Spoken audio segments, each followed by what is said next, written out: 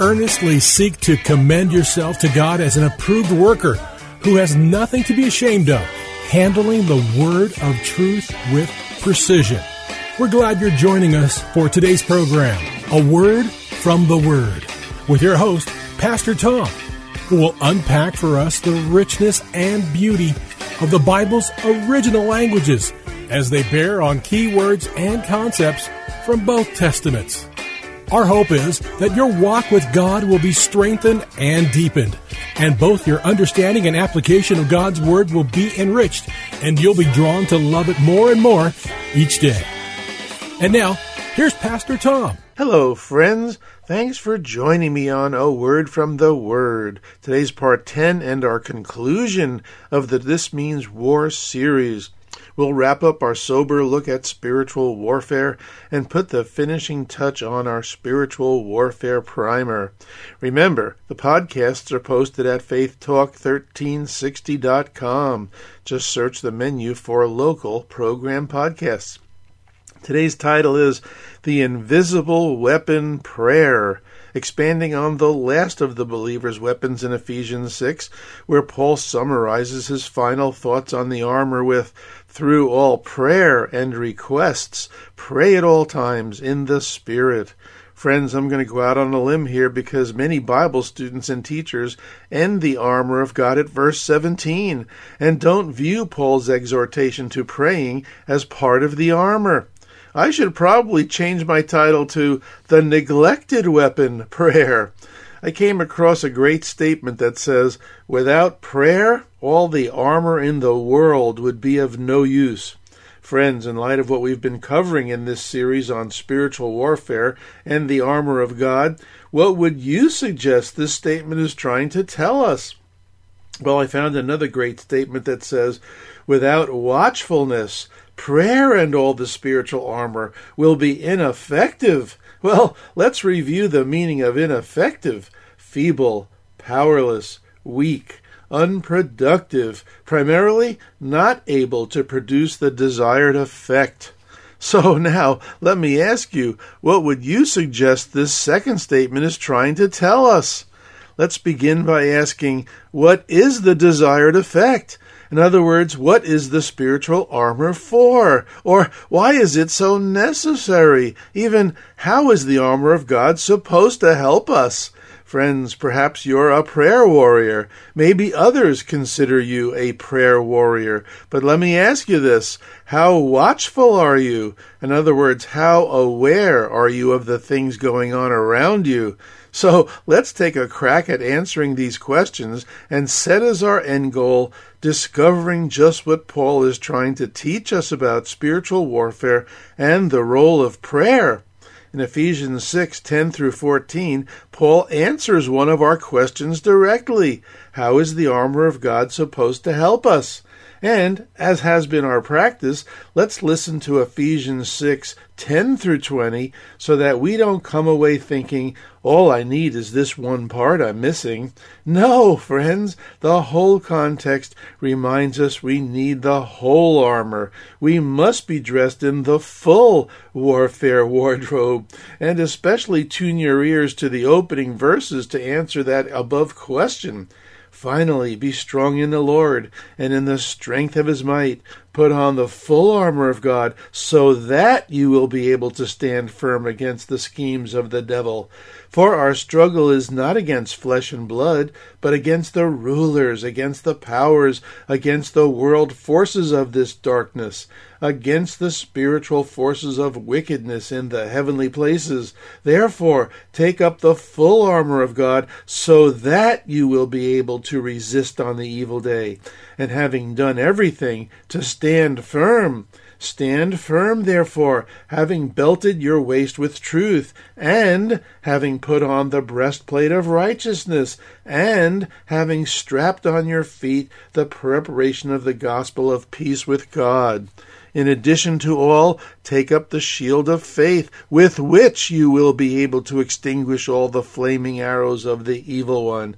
And take the helmet of salvation, and the sword of the Spirit, which is the Word of God, through every prayer and request, pray at all times in the Spirit, and with this in view be alert or watchful with all perseverance and every request for all the saints, in other words, all Christ followers, and pray in my behalf that speech may be given to me in the opening of my mouth, to make known with boldness the mystery of the gospel, for which I am an ambassador in chains, that in proclaiming it I may speak boldly as I ought to speak. So, friends, if ineffective means not able to produce the desired effect, the first question we should ask ourselves is, what is the desired effect? What is the desired effect of putting on the armor of God, or the warfare wardrobe? Well, as I said earlier, Paul answers this question for us. The desired effect is to make us strong in the Lord, to help us take our stand against the devil's schemes, as verses 10 and 11 put it. And please notice that in verse 10, there's something that's not readily seen in our English versions, that being the words strong and might. Strong is the Greek word for power, and specifically resurrection power. And might or mighty is another Greek word for power, a kind of power that is endowed with strength. And even the word strength in the second half of the verse is yet another word for power, indicating the presence of a force. So, you see, friends, Paul originated the phrase, "May the force be with you." That's a totally legitimate modern way of saying what Paul said. Steven Spielberg ripped off the Bible.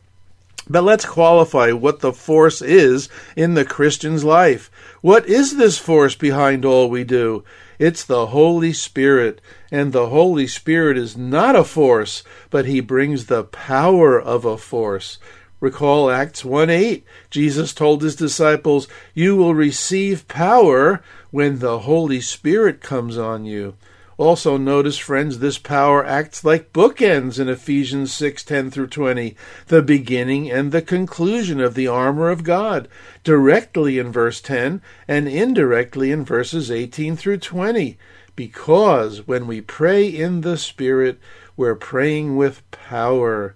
So, friends, I believe the last piece of armor in the warfare wardrobe is prayer. And I say I believe for a reason. Are you familiar with the phrase, the tide of public opinion? Well, when it comes to certain Bible topics, there's the tide of scholarly opinion. It's only fair, I tell you, that the tide of scholarly opinion falls down on the side of not viewing prayer as one of the pieces of armor. That opinion, friends, is best represented in a little booklet called Every Day with Jesus, the Armor of God, by author Selwyn Hughes, who says, "What is the meaning of this further and final exhortation? Well, it is not, as so many Christians believe, an additional but unnamed piece of armor." Then he quotes another commentator. Paul is giving us in this verse a final piece of armor for the Christian who is in conflict with the devil, praying always with prayer. This surely cannot be so. In other words, prayer cannot be a piece of armor. For Paul's reference to praying always with all prayer, although closely related to the 6 pieces of armor, is quite different from them and does not fall within the bounds of the careful and close analogy he has been making. Friends, I contended all along and have reiterated several times that Paul is not interested in describing the physical pieces of armor. We've shown this in verse 12, for our struggle is not against flesh and blood, but against the spiritual forces of wickedness, and in 2 Corinthians 10:4, for the weapons of our warfare are not of the flesh. Friends, Ephesians 6 is meant to open our eyes to a much larger battle than one engaged in by a first-century Roman soldier, a war waged in the spiritual realm. Under the inspiration of the Holy Spirit, Paul's eyes were opened to draw a parallel for his believing audience, utilizing the physical warfare wardrobe of a Roman soldier.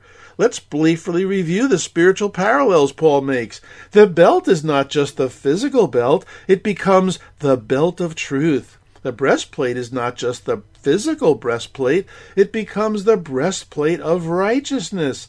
The feet are not simply donned with the metal-studded sandals to be ready for war. They now become feet fitted with the readiness to proclaim the gospel of peace with God. The shield is not just the physical shield, it's now the shield of faith. The helmet is not just a physical helmet, it's the helmet of salvation. The sword is not just the physical sword, it now becomes the sword of the Spirit, the Word of God. So, friends, why would Paul all of a sudden discontinue his spiritual parallel when he gets to prayer? Is it perhaps because many Bible students and teachers assume that Paul has nothing to compare it to? After all, isn't Paul simply taking tangible physical weapons and comparing them to intangible, invisible spiritual weapons? Well, let's field test that theory. Because, friends, I believe Paul knew about a weapon of a first-century Roman soldier we don't often consider, which happens to be an intangible, non-physical weapon, thereby not ending the armor list with the sword. Believe it or not, friends, the Roman weapon was prayer as well. Have we missed the fact that the first-century Greco-Roman world was a religious world? Albeit a pagan world, but nonetheless a religious world, and it was customary for pagan armies before a battle to pray to their gods for safety and victory. Wow, what a perfect and fitting parallel to remind Christ followers that we too can pray for safety and victory. For first-century Roman soldiers dressed to the hilt for battle, putting on their full physical armor was not enough. In the end, their final step was seeking the favor and blessing of their gods. For them, this was like putting a cherry on top of the whipped cream. Remember, friends, the Spirit of God gave Paul supernatural insight to see beyond the mere physical. So for Paul, there was one last piece of armor that was just as important as the preceding list, if not the most important. The Christian parallel to the Romans' cherry on top of the whipped cream was the Christian's weapon of prayer. And friends, since it's the Christian's piece of armor, it represents spiritual reality with far-reaching effects, doesn't it? Paul's emphasis on the role of prayer is pretty obvious. Notice how many times prayer or related words are mentioned between verses 18 and 20. With every prayer and request. Pray at all times. Persevere in every request. Pray is even implied in verse 19. Pray on my behalf. And notice how many times all appears. A literal translation of verse 18 is, by means of all prayers and petitions, praying at all times in the Spirit, and to this very thing always keeping watch with all perseverance and petition concerning all the saints. Notice Paul's passion and the intensity of his words. Did you hear the idea of watchfulness? Remember our quote in the beginning? Without watchfulness, prayer and all the spiritual armor will be ineffective. Friends, latch on to the progression here. Without prayer, all the armor in the world would be of no use. Then, without watchfulness, prayer and all the spiritual armor will be ineffective. Now, let's review the meaning of watchfulness, friends. The NAS says keeping watch. The NIV says be alert. Our English word primarily refers to being constantly attentive and responsive to signs of opportunity, activity, even danger. Some synonyms would be vigilant, ready, being awake. Well, friends, the natural question I'd ask here is, keeping watch or being alert for what? Well, the context of verses 17 through 20 provide hints for us to know what Paul wants us to watch out for or be alert for. One hint is that the sword of the Spirit in verse 17 is linked to praying in the Spirit in verse 18. And we know what the weapon of choice is for the Holy Spirit, don't we? It's the Word of God.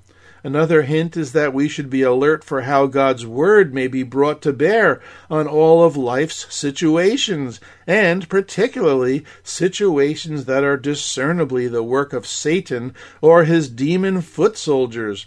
Earlier I mentioned the 4 alls in verse 18. That sure seems like a tall order, doesn't it?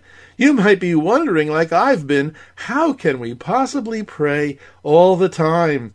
And 1 Thessalonians 5:17 just adds insult to injury when it says, pray continually. How about Jesus' own counsel to his disciples in Luke 18:1 that they should always pray and not faint? Well, my best assessment here, friends, is that Jesus and Paul are calling us to a continual communion with the Holy Spirit, first calling us to be in the Spirit, and then calling us to pray in the Spirit. In other words, friends, staying in close touch with the Holy Spirit, practicing His presence through the Word and through prayer. I believe this will fine-tune our ability to hear His voice and be receptive to the spiritual solutions He suggests when engaging in spiritual warfare. And I believe those solutions will always include wielding His sword, the sword of the Spirit, the Word of God. The Word of God will bring its truths and authority to bear on any of life's situations. Amen. Friends, the ultimate true story in history of someone practicing the presence of the Holy Spirit is the story of Brother Lawrence. He was nicknamed Brother Lawrence of the Resurrection. I think it was no coincidence the resurrection theme was part of his identity, because only resurrection power can explain the way he responded to his own life situation. His birth name was Nicholas Herman. He lived in the 1600s and became a member of the Carmelite monastery in Paris, France. In 1649, he was assigned kitchen duty, but even as a cook, he spent his time absorbed in meditation while carrying out his mundane tasks. Now, please don't misunderstand me to be implying that this practice was easy. On the contrary, it took humility and discipline and understanding his lowly position from God's vantage point. After Brother Lawrence's death, his prayers and maxims were collected and published in a book in 1694 called The Practice of the Presence of God. It was one of my textbooks in Bible college, and I highly recommend it. Friends, I can't think of a better way to describe practicing the presence of the Holy Spirit than how Paul describes in Ephesians 6:18 and 19. Let's recall these two power-packed verses. Through all prayers and petitions or supplications, praying at all times or occasions in the Spirit, and to this very thing keep watch with all perseverance and petition concerning all the saints, and pray on my behalf that speech may be given to me in the opening of my mouth, to make known with boldness the mystery of the gospel. Paul then closes out his spiritual warfare portion with, for which I am an ambassador in chains, that in proclaiming it, and it here means the gospel message, I may speak boldly as I ought to speak. Someone once said, prayer should characterize the life of the Christian. It's also been said that Christians should fight shoulder to shoulder and knee to knee. So, fellow soldiers, we're in the army now. Let's go forward into battle with prayer. Prayer for victory. Prayer is indispensable to the Christian soldier. Friends, no matter how completely we're dressed with our armor, our warfare wardrobe as I like to call it, no matter how skilled or knowledgeable we may be in the art and science of spiritual warfare, no matter how courageous we may think we are, we can be certain that without prayer, we will definitely be defeated. God alone gives the victory, friends. When we as Christian soldiers go forth armed to the hilt for the spiritual conflict, and we've included looking to the Lord in prayer, we may be certain we will triumph. Amen? Friends, listen carefully now. Intermittent prayer will not suffice. Prayer must be always. In and through every temptation and spiritual conflict, we must pray. Remember Jesus' own words to his disciples and appropriate these words to yourself. Luke 18:1. Now he, Jesus, was telling them, his disciples, a parable to show that at all times they ought to pray and not become discouraged or faint. Please read the full parable in verses 2 through 8. Jesus' counsel to his disciples was to pray at all times and not faint. These are the two choices we have, friends. We either pray or we faint. And this word faint is an incredibly full-orbed word. It includes the meaning of faint, but also be wearied out, be exhausted, be weak, to fail in heart or lose heart. Technically, it means to be negatively influenced with the outcome of experiencing inner weakness. A number of years ago, I remember first learning about the clothing line called Under Armour. During the hotter times here in Arizona, I would walk at a nearby mall for exercise. One day, while walking, I noticed a new store getting ready to open. There was a sign on the door that said, "Coming soon, Under Armour." I thought to myself, what is Under Armour? I looked in the windows at an empty store with boxes piled up inside that just said Under Armour on the boxes. Well, I know all about Under Armour clothing now, and in fact I love their logo, that UA logo. I purchased a shirt that has the words Under Armour emblazoned on the front. It's because it ties in so well with Ephesians 6 and the armor of God. It actually made me think, as Christ followers, we're either under armor or we're under armored. William Cowper, English poet and hymn writer in the 1700s, wrote, "Restraining prayer, we cease to fight. Prayer makes the Christian armor bright, and Satan trembles when he sees the weakest saint upon their knees." An anonymous quote worth listening to is, "I cannot say, 'Deliver us from evil,' if I'm not prepared to fight in the spiritual realm with the weapon of prayer." Friends, I'd like to close out our finale on the weapon of prayer, the piece de resistance, so to speak, with some additional quotations from Christ followers on the subject of prayer. John Greenleaf Whittier, who lived in the 1800s, said, "Every chain that spirits wear crumbles in the breath of prayer." Martin Luther, who lived in the 1400s, said, "As it is the business of tailors to make clothes, cobblers to mend shoes, so it is the business of Christians to pray." Robert Murray McShane, who lived in the mid-1800s, said, "If I could hear Christ interceding for me in the next room, I would not fear a million enemies. Yet distance makes no difference. He is interceding for me." And finally, Paul Daniel Rader, who lived in the mid-1800s to the early 1900s, said, "If you can beat the devil in the matter of regular daily prayer, you can beat him anywhere. If he can beat you there, he can possibly beat you anywhere." Amen. Amen. Well, friends, I can see that we're nearing the end of our program. Today's broadcast will close with an email where you may write me. I truly appreciate those of you who write in and share your feedback on particular programs that speak to you or impact you in some way. A listener recently wrote in with reference to Part 6, "How Lovely Are Your Feet?" which was our look at the shoes we put on with the readiness to preach the good news of peace with God, with this comment, "Thanks, Tom, for another great message. May we continue to keep fighting the good fight as we move forward against the enemy." Well, thank you so much for your kind and encouraging comment. And please remember, friends, all of the podcasts of A Word from the Word are accessible at faithtalk1360.com. That's faithtalk1360.com. Just search the menu for local program podcasts. And feel free to share these podcasts with family or friends who may be touched, blessed, or even challenged by these teachings. Additionally, A Word from the Word podcasts are available on Spotify and Apple Podcasts. And please keep in mind, friends, that A Word from the Word is a listener-supported program.